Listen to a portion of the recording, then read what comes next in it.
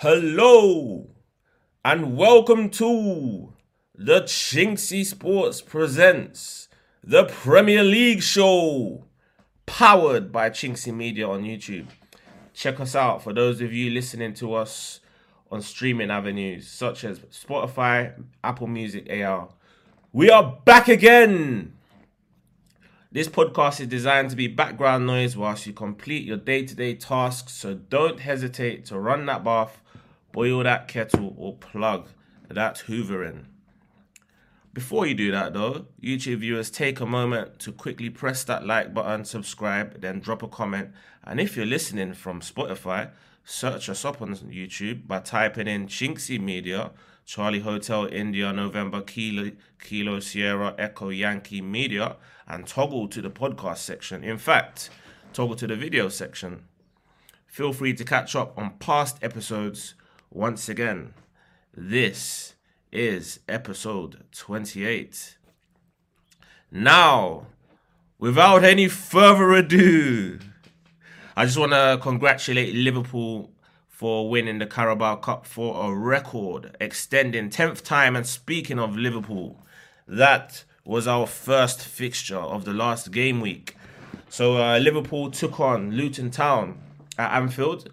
That game ended 4-1 to the Reds. When Luton took the lead against the run of play, I felt that they'd scored far too early to realistically resist the wave of inevitable attacks that will inevitably come their way in the second half.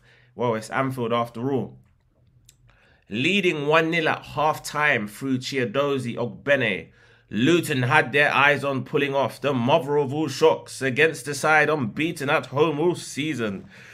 I always felt that Liverpool would turn it round and win.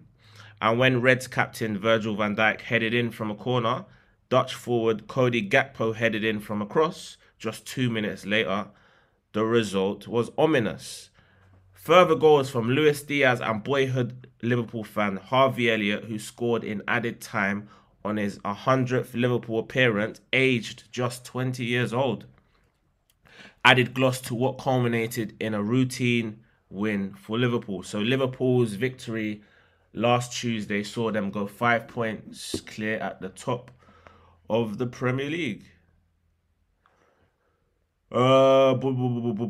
Crystal Palace against Burnley, 3-0. The fact that it took Crystal Palace almost 70 minutes to break down a resolute Claret side who were down to 10 men since the 35th minute after Josh Brownhill saw red in more ways than one was surprising. Once Palace's Chris Richards put his side ahead, the floodgates opened for the likes of Jordan Ayew and Jean-Philippe Mateta to take full advantage, with the young Brazilian winger Matheus França terrorising what was an ailing, tiring Burnley defence. I don't think there's any doubt that Burnley are going down, and the players know it as well.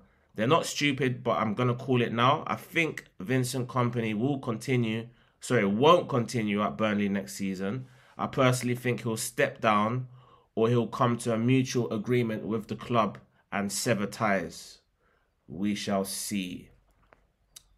Okay, the game between Aston Villa. Palace won that 3-0 against Burnley. The game between Aston Villa and Nottingham Forest ended 4-2 to the Villains.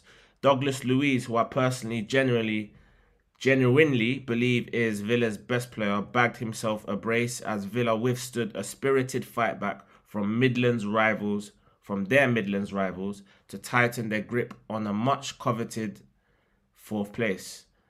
That being said though, Ollie Watkins notwithstanding has been Aston Villa's player of the season. He opened the scoring for Unai Emery's side after Leon Bailey assist after good skill on the right-hand flank for Villa, with his 14th Premier League goal of the season and 19th overall. Well, that was before a Douglas Luiz brace made the score 3-0 after just 40 minutes. Things threatened to get ugly.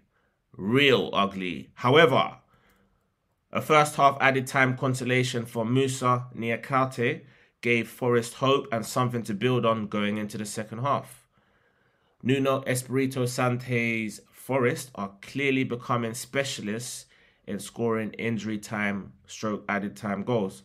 They managed to beat West Ham solely on this, with goals in first and second half added time. Just 3 minutes into the second half, half-time substitute, the former Liverpool man, Divock Origi of Kenyan origin, played a defence-splitting pass to Morgan Gibbs-White, who unceremoniously and unapologetically buried the ball past Argentine Emiliano Martinez. 3-2 and game on. However, once Ollie Watkins set up Leon Bailey to make it 4-2, the wind was well and truly taken out of Nottingham Forest sails for good this time, as the game ended 4-2. Right, the game at Old Trafford between Manchester United and Fulham ended 2-1 to Fulham, as the Nigerian duo Calvin Bassey and Alexander Iwobi condemned Manchester United to the 10th league defeat of the season. Bassey opened the scoring in the 65th minute after persistent Fulham pressure told. After a corner from former Manchester United midfielder Andreas Pereira fell to Bassey, he was given 2 bites at the cherry before hammering home with his weaker right foot from close range. When Harry Maguire turned home a drilled Bruno Fernandes effort, which had been parried out by Fulham goalkeeper Bernd Leno, you would have been forgiven for thinking that Manchester United had nicked another undeserved point. However, once second half substitute Adama Traore outpaced Harry Maguire and set up former Arsenal man and nephew of Nigeria legend JJ Okocha, Alex Iwobi made sure he wrote his name in history books, securing the Cottagers a famous win at Old Trafford. Now listen to this. Securing their first win against Manchester United in over 15 years, since 2009, and their first win at Old Trafford since October 2003, over 20 years ago. I believe Louis Saha scored in that game and United bought him off the back of that performance. Okay, following that was at the Amex Stadium between Brighton, Hove Albion and Everton. That ended 1 apiece in a match that came to life in the last 20 minutes or so, give or take. Brighton maintained their impressive home form this season by salvaging a late draw against an Everton side battling tooth and nail to avoid the drop. After Jared Bamford's sensational left-footed Erling Haaland-like strike, big up Haaland, I think he's the cover-up for this week, along with Kevin De Bruyne, sailed into the roof of the net, it looked as if the Toffees were heading for their first Premier League win of 2024. With former Chelsea midfielder Billy Gilmore seeing red after a reckless challenge on Amadou Onana. With just 10 minutes remaining, it looked as though Everton would hang on. However, when Brighton's underrated jack-of-all-trades veteran German Pascal Grosch turned Everton striker Beto inside out and whipped in a delightful cross, captain Lewis Dunk obliged and handed in a tremendous header to snatch a dramatic point from the jaws of despair. So Brighton secured themselves a point despite having 10 men with 10 minutes to go. Okay, the game between Bournemouth and Manchester City, if I'm not wrong, was that a 5:30 kickoff? Ended 1-0 to the Citizens. A Phil Foden strike after Erling Haaland's shot was parried by Neto was enough for Manchester City to close the gap on Liverpool to remain on course for an unprecedented consecutive treble-winning season, which would make them definitely and statistically the greatest team of all time. Bournemouth largely dominated and created more of the chances, but City, who had already played on Tuesday, held out for a vital 3 points to secure, listen to this, their 15th consecutive victory against the Cherries in all competitions. Now that is what you call domination. Okay, the 8 o'clock Saturday night football was at the Emirates between Arsenal and Newcastle United. That ended 4-1 to the home side. Under the lights, Arsenal took full advantage of yet another deplorable performance from Newcastle United by decimating the Magpies with consummate ease. Arsenal definitely had revenge on the menu and served up what turned out to be a real treat after securing their 6th consecutive Premier League victory to keep them within touching distance of the top two, Liverpool and Manchester City. Gabriel's header from Bukayo Saka corner came off of Sven Botman's knee to put the Gunners 1-up, with Kai Havertz adding to that shortly after as the Gunners flew out the traps like greyhounds and went into the break 2-up. In the second half, 2 more quick-fire goals from Bukayo Saka, who scored in his 5th consecutive Premier League match, and Jakub Kiwior, who seems to be growing into his role more and more, but it'll be interesting to see if he does maintain his place with the likes of Alexander Zinchenko and Takahiro Tomiyasu and during Timber, all close to full fitness. It'll be interesting to see if he maintains his place. Anyway, so yeah, they put Arsenal into an unassailable 4-0 lead, and a late consolation goal from former Arsenal trainee midfielder Joe Willock did little to dampen the jubilant mood at the Emirates. So Arsenal won 4-1 and closed the gap on the top two to 2 and 1 point respectively. Okay, Sunday only had one solitary game, and that was between Wolves and Sheffield United, rooted to the bottom of the league. A 30th minute Pablo Sarabia header was all that was needed to give Wolves their 3rd win in the last 4 games and maintain their push towards a European berth. Defeat against Wolves means that bottom of the table Blades have now lost 4 of their last 5 league games. Okay, Monday night football at the Olympic Stadium between West Ham United and Brentford ended 4-2 to the home side. West Ham's former Hull forward Jared Bowen has revelled in a false number 9 position this season. Although the goals had dried up recently, coinciding with Lucas Paqueta's injury, but not on Monday night. The forward was back to his delightful best.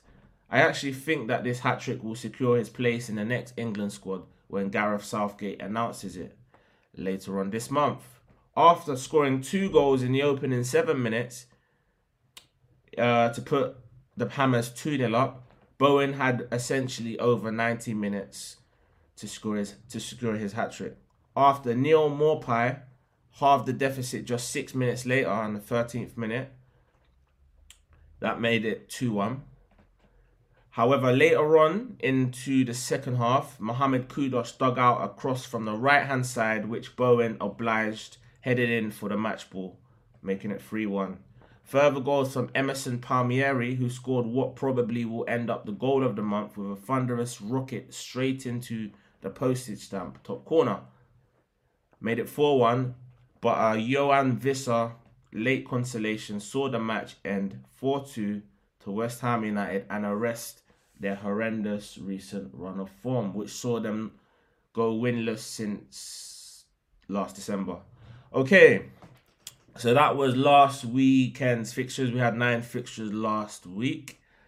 In terms of my predictions, last week was my best week yet in terms of the predictions. I managed to get 7 out of 9. Check in the community tab, you'll see the evidence there. I managed to get 7 out of 9 with the one correct score being the draw between Brighton and Everton, which I predicted to be 1-1. The 2 results that let me down were Fulham shock win against Manchester United. A clairvoyant would have struggled with that. But I did take a punt on Brentford going to West Ham and winning. However, West Ham won 4-2. I got the rest right. Anyway, this week sees us back with a full fixture list of 10. So hopefully I can replicate or even top last week's exploits. Right, the first game of this week is at St James's Park as Newcastle take on Wolves in a 3 o'clock kickoff. This makes for an intriguing game between 2 evenly matched sides. Newcastle no doubt have the better players, but Wolverhampton Wanderers are having a phenomenal season which has seen them reach the lofty heights of 9th place, 1 place ahead of their opponents as the race for Europa League / Europa Conference League position hot shot. In addition, They're a home win against Coventry away from reaching the FA Cup semi-finals at Wembley. Gary O'Neill for Manager of the Year. Why not?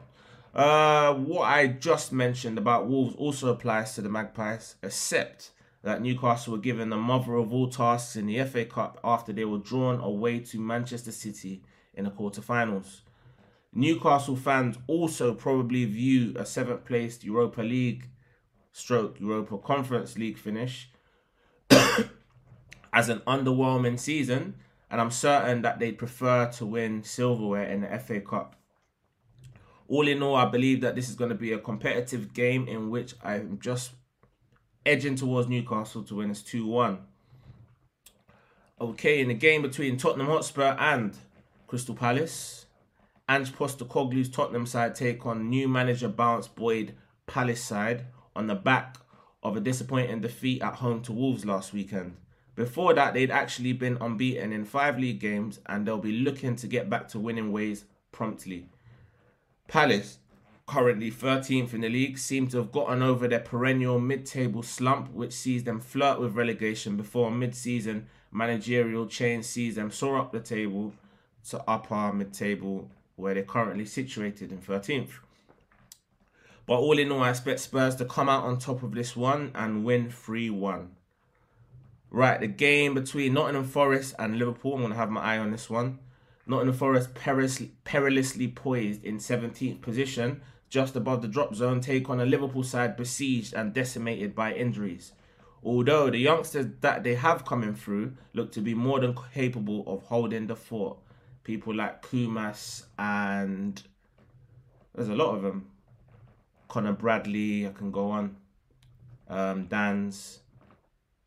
Good young players. They probably arguably have the best youth system in the country at this moment in time. Liverpool, who had last week lifted the first piece of silverware of the season, dispatched high-flying Southampton 3-0 at Anfield in the FA Cup 5th round with consummate ease. Forest, on the other hand, crashed out to Manchester United in dramatic circumstances after a late Casemiro header. They'll be worried about relegation, though, as the threat of a points deduction remains. Their recent form is also a worry, as they've only picked up 1 league win in their last 6 against the West Ham side struggling for form. I can't look beyond the dominant and destructive 4-1 away win for Liverpool, who'll still be without Mohamed Salah for this one. Okay, the game between Brentford and Chelsea, a West London derby, sees Brentford, who will be smelling blood and vulnerability, in a Chelsea side who missed the opportunity to arrest their supposed Wembley hoodoo against the Liverpool side, seemingly there for the taking. So that's 6 consecutive finals that Chelsea have lost. They'll see this as an opportunity to extend their 5-point buffer over Luton Town, who kick off at 5:30. Brentford, that is. Maurizio Pochettino's side, dubbed the £1 billion bottle jobs by Gary Neville, look like they are on a hide into nothing, and the best that Chelsea could hope for this season is squeezing into the Europa Conference League in 7th position and winning the FA Cup. But neither of those targets seem realistic at this stage. I think that Ivan Toney will cause the likes of Axel Disasi, who's been Chelsea's best defender this season, and Levi Colwill all kinds of problems. I've gone for a 1-1 draw. Couldn't call it. Wouldn't be surprised if Brentford won. Wouldn't be surprised if Chelsea won it 2-1. But all in all, I've gone for a draw. Everton against West Ham United. Everton galvanised by having their 10-point deduction reduced to 6. Have only lost once in their last 6 league games, but that was to Manchester City away. However, funnily enough, they have drawn all of the 5 other games in that run of fixtures. West Ham, struggling for form, managed to win their first game in 9 matches dating back to last December after 3 consecutive scoreless league defeats. Having spent a large chunk of the season in 6th, they could end the weekend in 10th position, which wouldn't be a good preparation for their Europa League clash against Freiburg, who were also in their group earlier on in the season. They actually drew with Bayern Munich 2-2 yesterday evening. I thought this one would be a draw, but after a last-minute change of heart, I've gone for a narrow 2-1 win for Everton. So yeah, Everton to win that 2-1 against West Ham. Fulham against Brighton. Last week, I flagged up Brighton's inconsistency, which has not seen them win 2 games in a row in the league since September. When I saw that remarkable stat, I was surprised to see them situated in 7th place. Fulham similarly struggle for consistency and haven't won back-to-back Premier League games since December. They have proven to be a tough nut to crack on 1 or 2 occasions though, and hence last week they managed to go to Old Trafford and win. They've also beaten Arsenal, given Liverpool some competitive games. They exhibited what they're capable of last week with a tremendous performance and well-deserved victory against United. I think it makes for a decent game of football all in all, but for me it has stalemate written all over it. 1 apiece. Okay, 5:30 kickoff between Luton Town and Aston Villa. Luton are looking to arrest a horrendous run of results, which has seen them go 5 games without a win, losing their last 4 games in all competitions, including a home defeat to bottom side Sheffield United as they plummet into the bottom 3. Currently 4 points adrift from safety at the time of recording. Aston Villa, conversely, currently occupy 4th position and have won their last 2 games.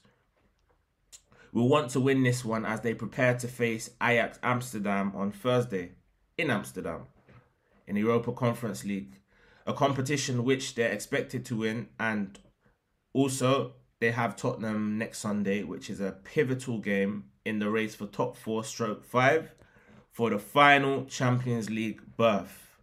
In this one, I can't look beyond the Villa win, and I've gone for a 3-1 away win to Aston Villa. Okay, the game between Burnley and Bournemouth, the 2 Bs, a match between 2 sides that are struggling for form, sees a Burnley side 11 points adrift of safety, having lost their last 3 games, conceding 11 goals in the process, and haven't won since the 23rd of December, take on a Bournemouth side who haven't won a league game since Boxing Day last year, having lost their last 2 games without scoring. Bournemouth striker Dominic Solanke is a doubt for this match. We'll be hoping to pass a fitness test, giving him the opportunity to add to his 14 Premier League goals, as he remains a wild card for the England 2024 Euro squad. I don't think he'll make it, but he'll probably make the squad for the friendlies coming up.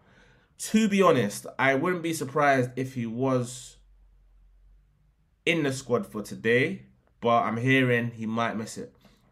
I think Bournemouth get back to winning ways in this one, and I've gone 3-0 to the Cherries. Right, Manchester City against Manchester United in the big derby tomorrow.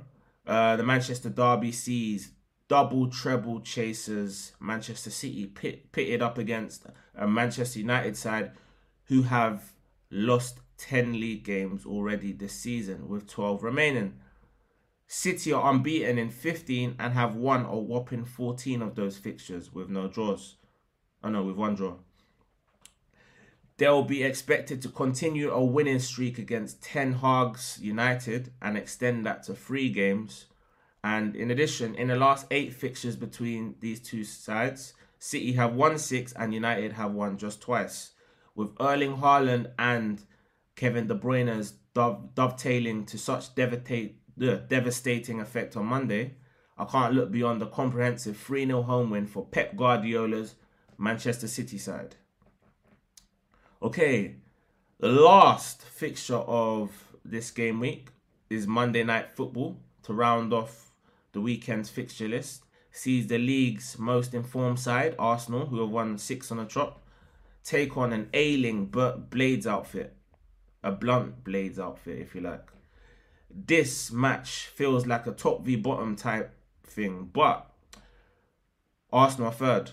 Sheffield United are bottom, registering just 3 league wins all season, but have lost their last 3 home games, conceding 5 goals in each of those defeats. Arsenal frighteningly frighteningly, if that's a word, have scored 2 or more goals in 7 consecutive halves of football, something which is unprecedented. Well, now no longer unprecedented. And I feel that if they do score early and get a couple of goals to the good, the scoreline could get really out of hand and could end up more than a 4-0 Arsenal win, which I have predicted. So, you know what to do, guys. We're homing in on the next milestone for the channel. You know, we're on a certain amount of subscribers now. We're pushing forward for the targets. We're trying to get there. Anyway, don't forget to like, comment, share, subscribe, and check us out on Spotify. We are now on Spotify and Apple Podcasts. And we'll be back next week, next Saturday. Bow!